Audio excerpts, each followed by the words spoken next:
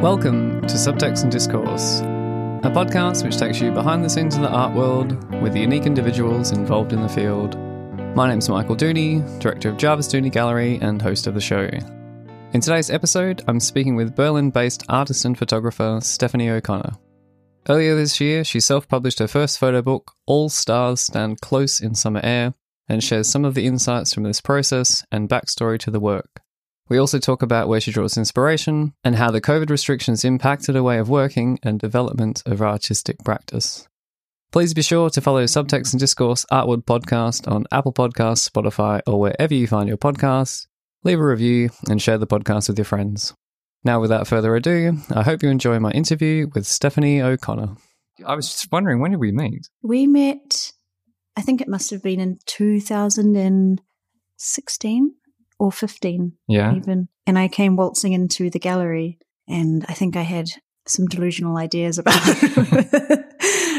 I don't know, about wanting to do a solo show, but I hadn't, wasn't grounded yet in Berlin. So I was, Was that when you moved to That's when you moved to Berlin? I moved to Berlin technically in 2015, but I think I was a little bit unmoored from the city for a while. I was traveling around to some dance festivals, and then finally in, I think, the very end of 2015, beginning of 2016, I stayed in Berlin. Okay. And so originally rather, you're from New Zealand? I'm from Aotearoa, New Zealand, yeah. Yeah. And you studied fine art? I did. And did you specialise in photography or? Well, funny story, yeah. I went to Elam School of Fine Arts at Auckland University in Tamaki Makaurau, Auckland in New Zealand, and I was sort of led to believe that it was a specialist. So for the first year, it would be interdisciplinary, and then the final 3 years was specialising in what I assumed to be photography or sculpture, painting, etc. And I arrived at Elam and they had completely changed the structure of the course, I guess, and became 4 years of interdisciplinary work. Oh, was that a good thing? Chagrin.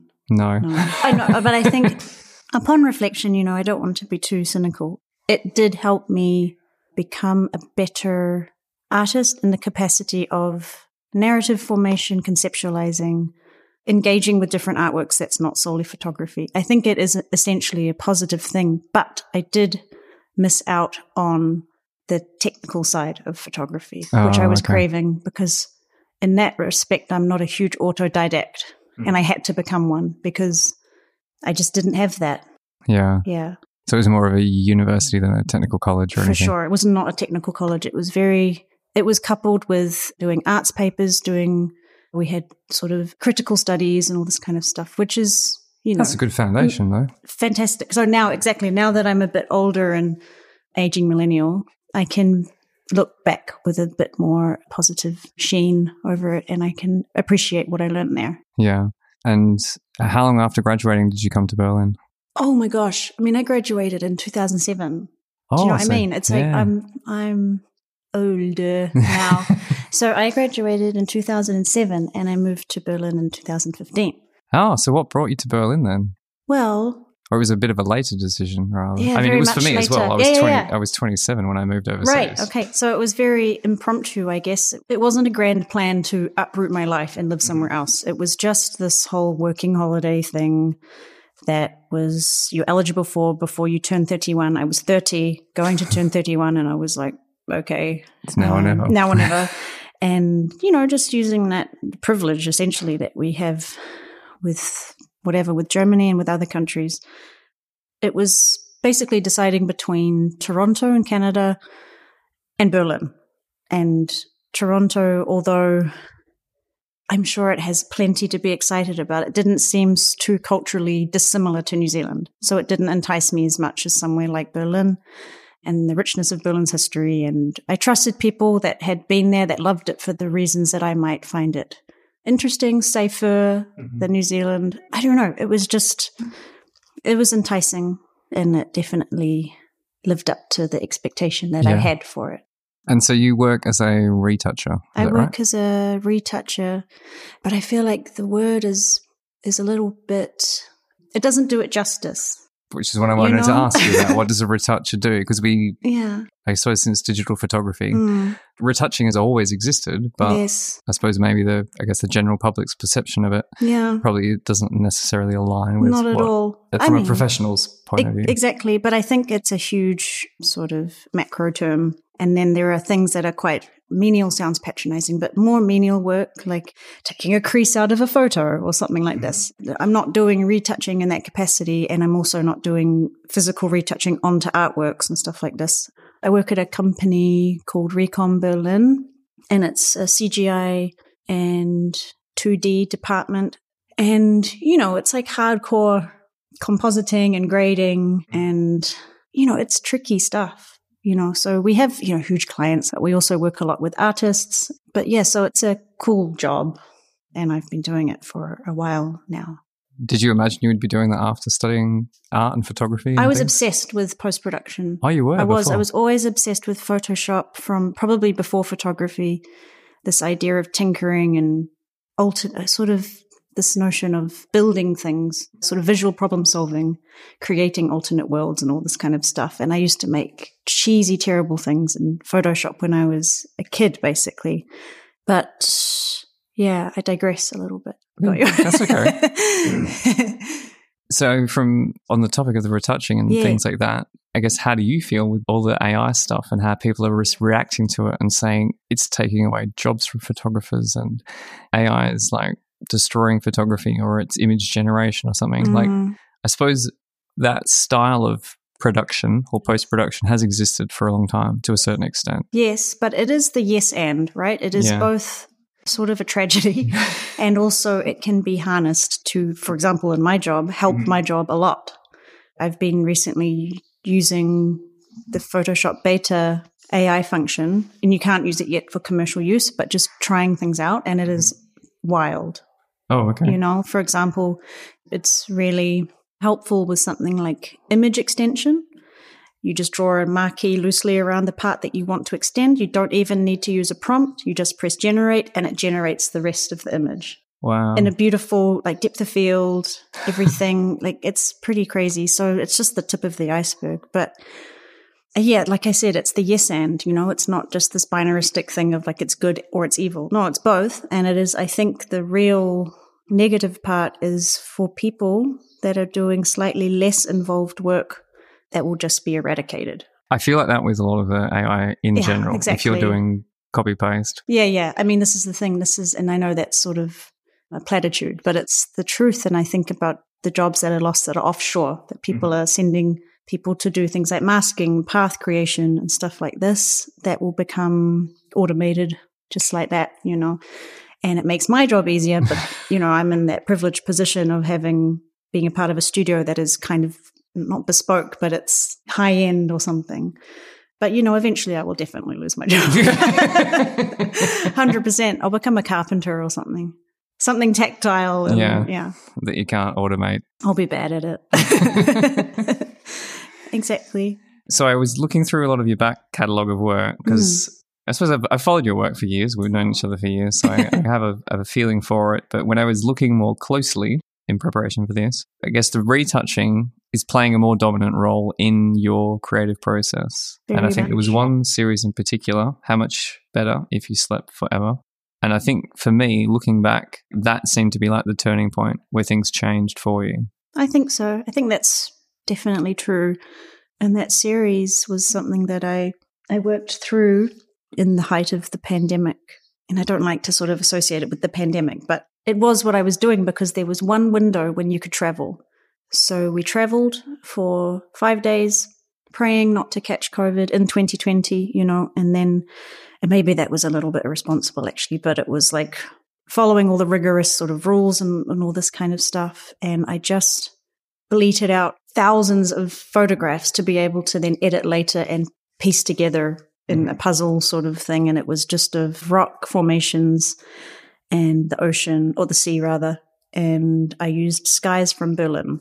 So it was this sort of Frankenstein of mixing these two different places. But it was about availability. Was this the first time you'd used the composite images in your creative work? Yes. So exactly. So before that, it was mainly, it wasn't heavy compositing. Sometimes it was more about heavy grading and... So, okay, these different terms, compositing, Exactly. grading. Yeah. It was more about color work in the past because I love to work in post and I like that sort of version of truth that it creates. And I think it can look really bad and it can also look really, really nice, and enhance what is already there. But yes, this series was very much about kind of myth creation and the availability of resources of what I had. It's like I couldn't just keep going out and taking new photos. So I had this sort of like morgue of images that I would obsessively for the next year just create these, I don't know, I guess mythic type landscapes. Because they look like real photographs Thank of you. landscapes. Like if you didn't you'd know, hope so. if you didn't know that they were crafted or put together. Well, that's nice. I didn't want it to look like collage. I wanted it to look seamless. I've been a retoucher for so long that it's something that brings me a lot of, it's very therapeutic to just work at the computer and making these things, And I was also reading a lot at the time, short fiction, like Lydia Davis, which there's always this, and Tracy Slaughter from New Zealand, this sense of menace, and there's a kind of this unnerving unsettledness.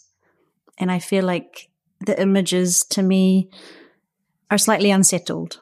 They're very like jagged and sharp, and I liked the motifs of like both authors use like teeth and crowns and hunched bodies or stuff like this. So this was kind of in my mind as well, because a lot of the stuff that inspires me is short fiction and poetry. That was something that was going through my mind because, in the pandemic, I was just reading a lot. I was working full time, thank goodness. I was very lucky, but you still have a lot of time, right? So I was reading a lot. Yeah, it's interesting how you've drawn from that, but then you're creating visual things that look like photographs. Yeah. Would you still consider them to be photos? Well, it's a very good question. And I feel like it's a part of this imposter syndrome that I always felt like an imposter calling myself a photographer, because I would amass this imagery and then create something from that which felt illustrative or visual art. But it's like, no, actually, upon reflection, the intention is to get the focal length through the lens, right? It's like that's the focal length that it's going to stay. I'm not going to make things bigger or smaller. It should be believable in terms of depth perception and stuff like this. So I do think that it is photography. It's just not documentary. Oh, that's a good way of putting it. Yeah.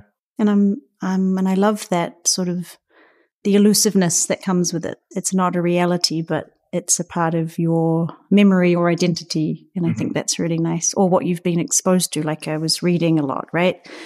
The words that you're exposed to, and it's these small creations, which I really like. Yeah. Yeah. So the series that you did since then, or after that rather, so the Rose House and then A Thumping in the Distance, the new way of working that you, I guess, acquired during the COVID years, now that's a part of your practice, Definitely. Isn't it? Yeah, 100%. It's become a fundament of the way I work. And perhaps back then with the series, How Much Better If You Slept Forever, that is hardcore compositing. I've moved a little bit away from that now, that it's just maybe more directly through the lens. But like you said, the few series after that, the Rose House and the Thumping in the Distance, there is always a tiny bit of compositing. But it's not like 20 photographs. It's maybe 2. But there's still this idea of myth creation. For example, the Thumping in the Distance, it looks like it's nighttime, but everything is shot in the middle of the day. But I just render the camera settings to make it look like moonlight rather than sunlight. Oh, okay. Just using the camera in ways you shouldn't, or technically. Yeah. Yeah. Because when I was reading through a lot of your texts as well, you do talk a lot about memory with your works. And I think when I was looking at them, I thought, the way that you treat the color in them, I don't like when you say, they have a dreamlike quality, but they look like what you imagine a dream to look like, in the same way that when you look at a black and white photograph, it looks like the past, or it looks like a memory. Oh, I like that though. I know what you mean about saying dreamlike, but if the shoe fits, know. But this idea of memory has really anchored my work, especially since leaving New Zealand. It has become about your identity and the way you remember your life. And I think there's a quote from Eto Adnan, the poet and painter who died recently in 2021. And she says, memory is your identity and what you remember of your life. And this resonated a lot with me. and her partner, Simone Fatale, who is a sculptor who is still alive. They have this beautiful conversation together. Well, it's a conversation with an interviewer, but it's about them and also to each other. And they have this beautiful relationship, right? But Simone talks about this idea of, I actually have it here. It's a really beautiful, beautiful quote. She says, memory is something that surprises you. It's your identity. It's yourself. But it only comes through sometimes, and you never know when it will come. It's like an eruption, and this sort of motif of an eruption is just so quite emotional, and it's like very visceral, and it really resonated with me. Particularly that conversation between them was something that's so fertile and so beautiful. And they talk about their art practice and how they view the world. They have shared trauma, it's just really interesting.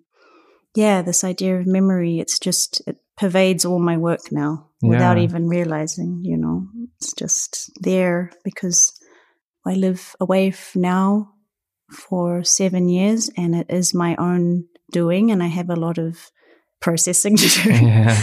And it's often melancholic, but it's also hopeful, and it definitely permeates everything I make. Well, it's probably a good segue into your book, because you made the work after, if I remember correctly, going to New Zealand for the first time in 5 years. Yes. Oh my God. Yeah, it was a lot.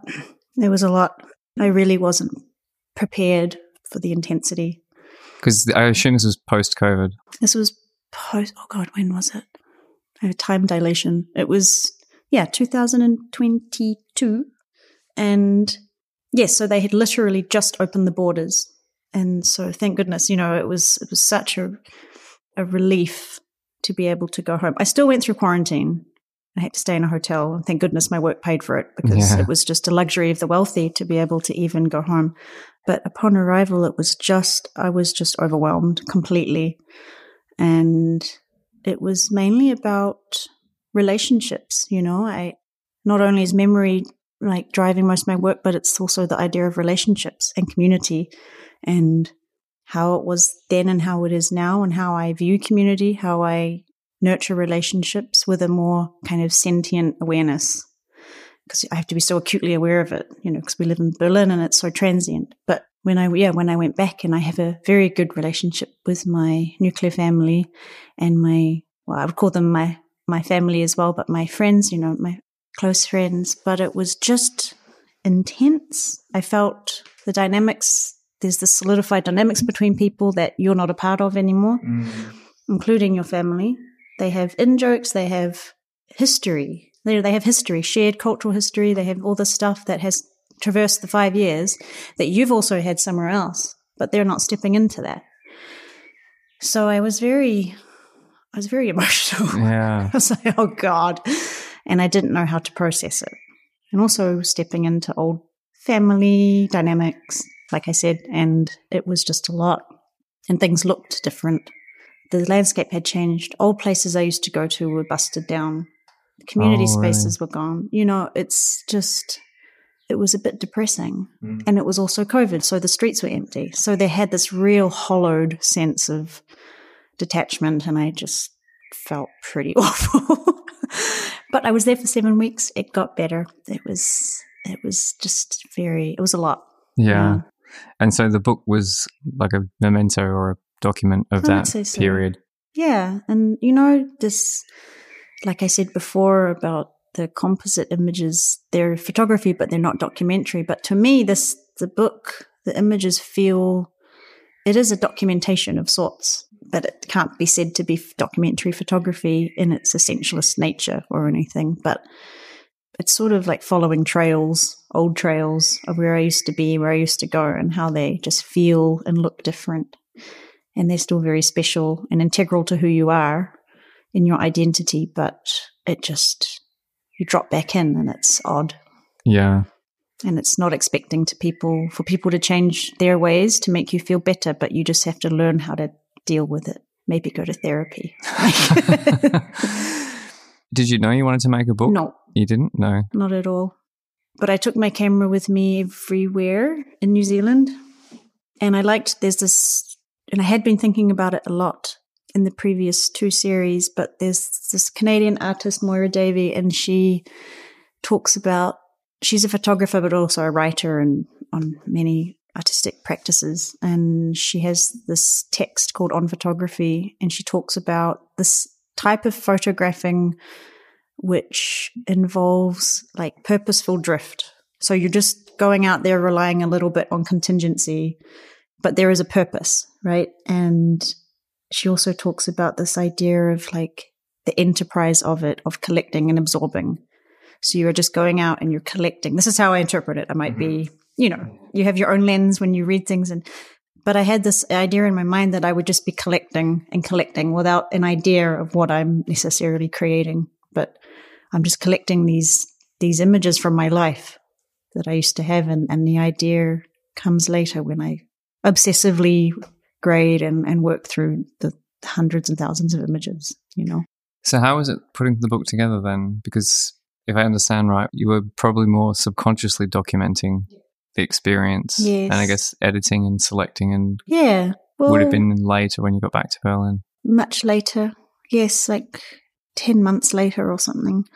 I actually have wanted to make a book for a while, but it had to feel right, you know. It's not this idea of just, I want to make a photo book for the coffee table, you know. It's like it has to have an intention and a reason. And it was in the back of my mind. And then on Instagram, I saw that there was a photo book making workshop at Build Band Berlin photo book store with the Polish artist Tomasz Laksny. I'm going to butcher his last name. I'm sorry, Tomasz. And so I paid for it and I went and it was great and he was wonderful. And then that really started to put it into motion. And so, yeah, I worked with him a lot on the sequencing and editing. That's when it really started to get some propulsion, I guess. Yeah, because you collaborated with a lot of people. Like you had a book designer and you had a writer. It's not just your first, I'm going to do a photo book and then I'll do it all myself and see what happens. Like you really... That didn't appeal to me at all. You know, it's a reflection of who you are a little bit. I was like, photography can feel so solitary, you know, and I don't... Sometimes it's wonderful. I could work for weeks on end just at the computer, going out, taking photographs, and it brings me a lot of joy. But it was a bit melancholy to think about doing this alone. And, you know, like I said, it's about this rethinking how you think about work, how you think about your relationships. And I wanted it to be a communal effort and I wanted to feel togetherness, you know, and it made such a big difference. And also, like, I'm good at what I do and I don't necessarily have to be a fantastic bookbinder or, you know, we did the practicing and it was wonderful. It's very therapeutic, but I am not bookbinding 80 books. No. No way, mate. Like, not at all. But how did you find all the different people? Like, how did you even start? Well, it was with this Tomasz workshop and then his partner, she's an amazing photographer. Oh my gosh. Her name on Instagram is The Final View. She was there as well.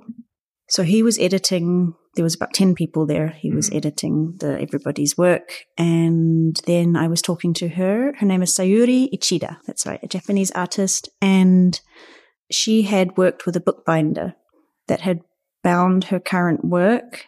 And it was so beautifully done, so elegant. And I got the contact and talked to her on Instagram. Tina de Sauter in Belgium. And, you know, it's always nice to have a conversation first because you don't want to work with just anybody. Like, what if they have terrible views on the world? Do you know what I mean? So it's like we have a chat first and we get to know each other and then you see if you align. So that was really nice and she's great. And we went from there. And she knows a lot and that's what I needed. I needed somebody to really help me and otherwise I would be floundering for years, you know. Yeah. And I didn't want that. No. So what was the timeline then from? It was quick. It was quite a few months of sequencing with Tomasz. So outside of the book making workshop, we were doing online sessions and he has such a wonderful sensitivity and he's just a great person. And then when I started talking to Tina, it became a bit more of a passion project. So I got it for a better price, thankfully. But then that was less time. So maybe 2 months. Yeah, wow. That's really fast to turn it around. It was fast and it was like every day obsessing over details, which I think you should do, you know. Yeah. Test prints, thank goodness. Oh my gosh. Can't imagine, you know, not doing that. and just me being neurotic and asking a million questions, both to Tomasz and to Tina. It was a lot of work, but it was very satisfying as well. Yeah, absolutely. And yeah, you published your first book now. Self-published. It's nice, though. It's nice to have something tangible that you make and you feel proud of. I can't look at it at the moment. No. I need to have some time, you know? Were there any unexpected things like throughout the process? You thought, I didn't think I'd have to do this? I mean, when I got the test print, I was like, holy shit. As a retoucher, I should have seen this. Okay. There was, because the paper's beautiful, but it has this quality of just showing up everything.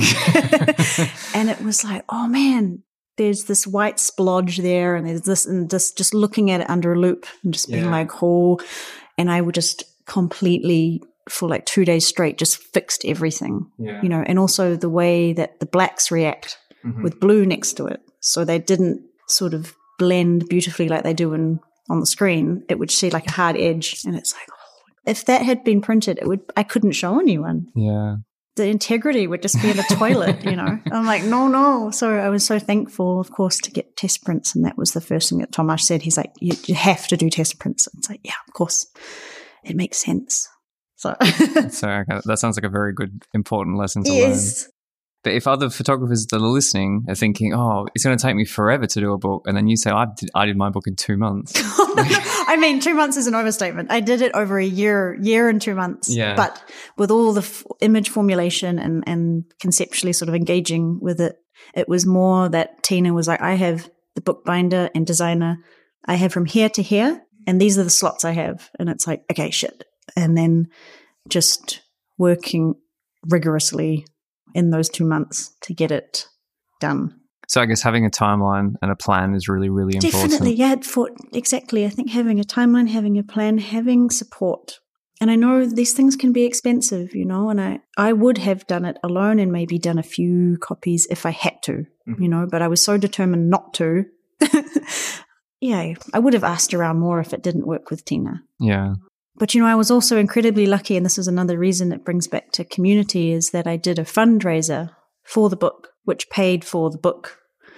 And I was so moved by the fact that happened. I never expected it, but it showed, you know, that wonderful people can be. Yeah. And if it's just a little bit here and there, it's not much for the person donating. But if it's the collective, it was so lovely. And I mean, there was also incentive. I gave prints and, you know, like good quality prints and stuff. But, you know, it was just very touching. And so it made my life much less stressful.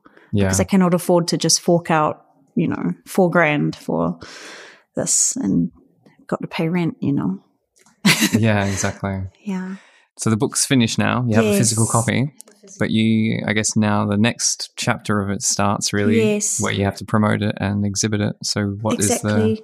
So for the past few months, I guess, since it's been officially self-published, I've been quite, what's the word? Applied, or I guess in how because I'm a real rookie, you know, and I have no shame in asking questions and revealing that it's like a new thing for me. I think that's a really important skill to have, is to not be afraid to ask questions. Oh man, the humility, if that's something that we can learn, that's the best quality, I think. And not being afraid to just, in a polite way, of course, approach people, say, hey, I've got my self-published book. Would you like to review it? I'll send it to you. So I've been doing that, which has been really nice. Sending it to reviewers, approaching bookstores, photo bookstores, which has been successful and also not entirely successful. Some people in New Zealand haven't even responded to me. And, you know, that's fine. It's fine. People have busy lives, and you know, sometimes I don't know where it fits. And I don't think it's necessarily thinking that I'm unique. No, it's not that. But I don't know where it fits. It's not super hyper hip. It's not gritty black and white. You know, it's not Magnum. So I'm still finding the place. You know, it's fine for it to exist in its own whatever. If people enjoy it, that's nice. But I have had some luck, of course, with some places in New Zealand and collections, and people have been generally really lovely and open. But I think it's this idea of approaching people in the right way, whatever that means, but just, you know, with a bit of humility and also a bit of directness and a bit of self-possession. You know, it's like, well, I made this and I'm proud of it and blah, blah, blah. what are they going to do? Just say no, and that's fine. Yeah. Whatever. But the other person I collaborated with was my very good friend Francis, who's a poet. They're a writer and a poet and just a very adept person creatively, and a musician, yeah. And it was very late in the process that I thought to have poetry included, because I love poetry and it drives a lot of my inspiration with Etel Adnan, who I mentioned, Ariana Reyes. Yeah, well, I think when you were talking about how your process has changed and how important poetry and writing is anyway, it's not surprising. Yeah. But yeah, interesting that it wasn't at the forefront when you started doing my book. Not at all. But Francis and me have a very text-based relationship because they're in New Zealand. Mm-hmm. We're always writing to each other, so it felt naturalistic in a way. And they're such a beautiful writer and they're a hyper-creative person. And we've been friends for years and years and years. And I approached them about maybe writing some poetic prose for the book. And I asked them to choose images that resonated with them. And, we have a shared history of being in New Zealand. And yeah, so they did. And when they sent it to me, I was just like completely floored because it was so beautiful and so visceral and so there's a real hauntedness to their writing, and I do feel that I think it's easy to look at the book and think it's pretty and stuff, but I'm like, I see it as quite charged and quite melancholic, actually. A bit hopeful, but I do find it, I think the hyper-drenched colours maybe persuade you into thinking it's like light and stuff, but I don't feel it's light at all. That's something that I really like about Francis's work. And their own work kind of explores ideas of post-colonial hauntology and archival remediation and all this kind of stuff, which is so interesting. And it also brings this trust that they have a similar view of the world as you, and they have a similar experience. And there's this humility and criticality that they have that I think is important. Because, even though the book is not directly about post-colonial New Zealand, we are photographing in New Zealand and it is the land on which you stand and you have to understand your positionality to that. So the fact that they study and research this kind of stuff, it brings me, I don't know what the word is. It's just a shared interest and a shared political kind of understanding or hopefully sensitivity, and just their writing is, it can be quite haunting, I think. Yeah. Did they come up with the title or did you? I did. You did? Well, I got it from a poem from Leonie Adams, a very beautiful poem about the summer because it was shot all in summer. It's a really lovely book, and I think, I suppose until talking to you, I didn't know kind of the weight behind all of the stuff. I had a feeling because I knew you'd been to New Zealand for the first time in a long time. And I've had a similar experience going to Australia after being also locked out outside of the country. So your expectations about how things are going to be when you get back, and also having lived away for so long, that obviously plays a part in how you see things. But if you don't necessarily have that background and experience, you're not going to project that onto the images. Yeah, exactly. In the same way. And that's okay, It's you can only project what you know onto something, right? But it is sometimes nice to have a bit of an insight. So that's why I had a small introductory text in the beginning, which I think maybe cushions it a little bit. It's also not completely doom and gloom, It's just not a bunch of pretty pictures, which I think sometimes people are like, oh, great. And I'm like, well, that's okay. But yeah. Yeah, it's really lovely. Obviously, congrats on publishing your first book. Thanks. Are you already thinking about your next book? Well, I'm very impatient, and I like to feel like I'm making new work and not rest on my laurels, So I'm making new work at the moment that I started about 2 months ago that I am really enjoying. So is that Under the Weight of Flowers? Under the Weight of Flowers, yes. And are you still carrying on the composite and the other things? Yeah, because I thought they are quite different. I think that's good. I'm glad. Aesthetically, it does seem to be a departure, a change, something different. I'm super glad that you said that because it's nice to feel like you're evolving. No, these are one shot. I got a macro lens that I'm obsessed with, and they're just very, hopefully more intimate, warm images of flowers, nature, and of my found family, I guess, in Berlin, and close-up of eyes and all this kind of stuff. But it's very dear to me, I think.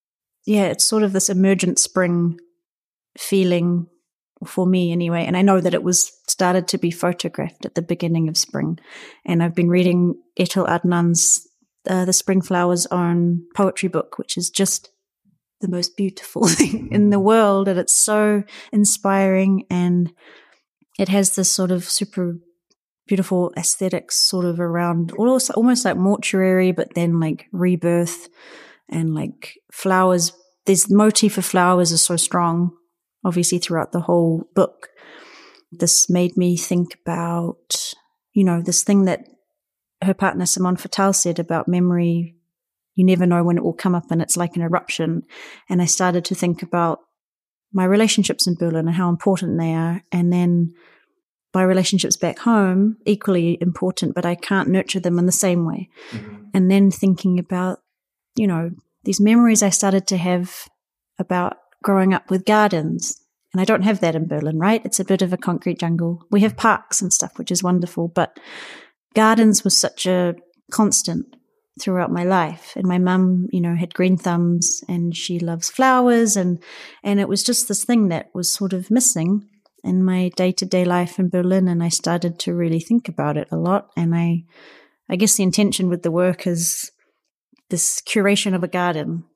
And it might sound a little bit cheesy, but it's this, gardens are essentially curations, and it's finding parts of bodies, of friends, eyes, hands, mouths that become flowers. Their eyes are flowers, flowers are eyes, like bubbles in the water, swans, and just, this creation of a garden out of various parts of things for a sense of comfort. I resonate with the nature thing because I don't know if it's for the same for everybody in Australia, but other people I've spoke to have had similar responses that you don't realize how much nature is just a part of your life. Yes. And then, moving to somewhere that is such a metropolis like Berlin, you're like, wow, I took it for granted. I need to be around green things and trees. Definitely. And I think we noticed that whenever we went on holiday anywhere, we were always going to the countryside. Yeah, exactly. Even like in Spain or in Croatia or wherever we went to, we were always in nature. Yeah, exactly. And it's like, it's like this weird internal drive totally, back out in nature. Definitely. And it really is a part of your identity, And I think for me more so the ocean, and I can't photograph the ocean in Berlin, let alone the sea. I'm not going to go and photograph Mögelsee, Yeah. But it is this kind of search for things. Like I walked around the whole of Tiergarten and I couldn't find a single flower. Really? And I was like, it's huge, right? It's big, yeah. I walked for about an hour. And I was like, man, because I had seen, a week before a friend of mine had photographed there and there was flowers. And I was like, I'm going to go there because I'm trying to find flowers, but it's actually quite difficult. You see the same little white ones everywhere, but it's a bit barren. So it is kind of the search for things, which is quite fun, but also just memorializing my friends as they are now, because they may move back to wherever, and they're all from completely different places. And it's this sort of fear of that, I guess just like the spring, they're emergent and then they will be fragile and die away. And then it's just this feeling, but also I feel like it's a bit of a warmer series, a bit more hopeful somehow. Yeah. Not that the other one's that depressing, I hope. I don't think it is. I don't think maybe so. This is more. It's just more charged, that's all. Maybe the newer work's more coming to terms with how to process it. I think so. And it's nice that you said that they look different, because it's always good to know that you're moving forward a little bit, right? Well, really good to learn more about your work, what you're doing. Thanks. Again, congratulations on your book. And thanks for having me. I look forward to seeing where it goes from here. Thanks. I hope you enjoyed my interview with Stephanie O'Connor. It was nice catching up and gaining a more in-depth understanding of her process, in particular the context behind her debut photo book, All Stars Stand Close in Summer Air. In the show notes, you can find links to Steph's website and her Instagram page. Since recording our interview, Steph was announced as one of the Lens Culture 2023 Emerging Talent Award winners, so I've included a link to that as well. If you have any questions, comments, or feedback to this or past episodes of the podcast, please don't hesitate to get in touch. In recent editions of the show, the subject of photo festivals and how beneficial they can be has been spoken about, so I've been putting together a list of international photography festivals, art fairs, and book publishing events, which you can access on my website, www.michaeldooney.net. There is a link on the top right-hand corner of the homepage where you can access the database. Subtext and Discourse Art World Podcast is streaming on Apple Podcasts, Spotify, and on every major podcast platform. If you enjoyed this episode and know someone else who would appreciate it, why not send them a link to the show? That's all for now. Thanks again for tuning in. My name's Michael Dooney, and you've been listening to Subtext and Discourse.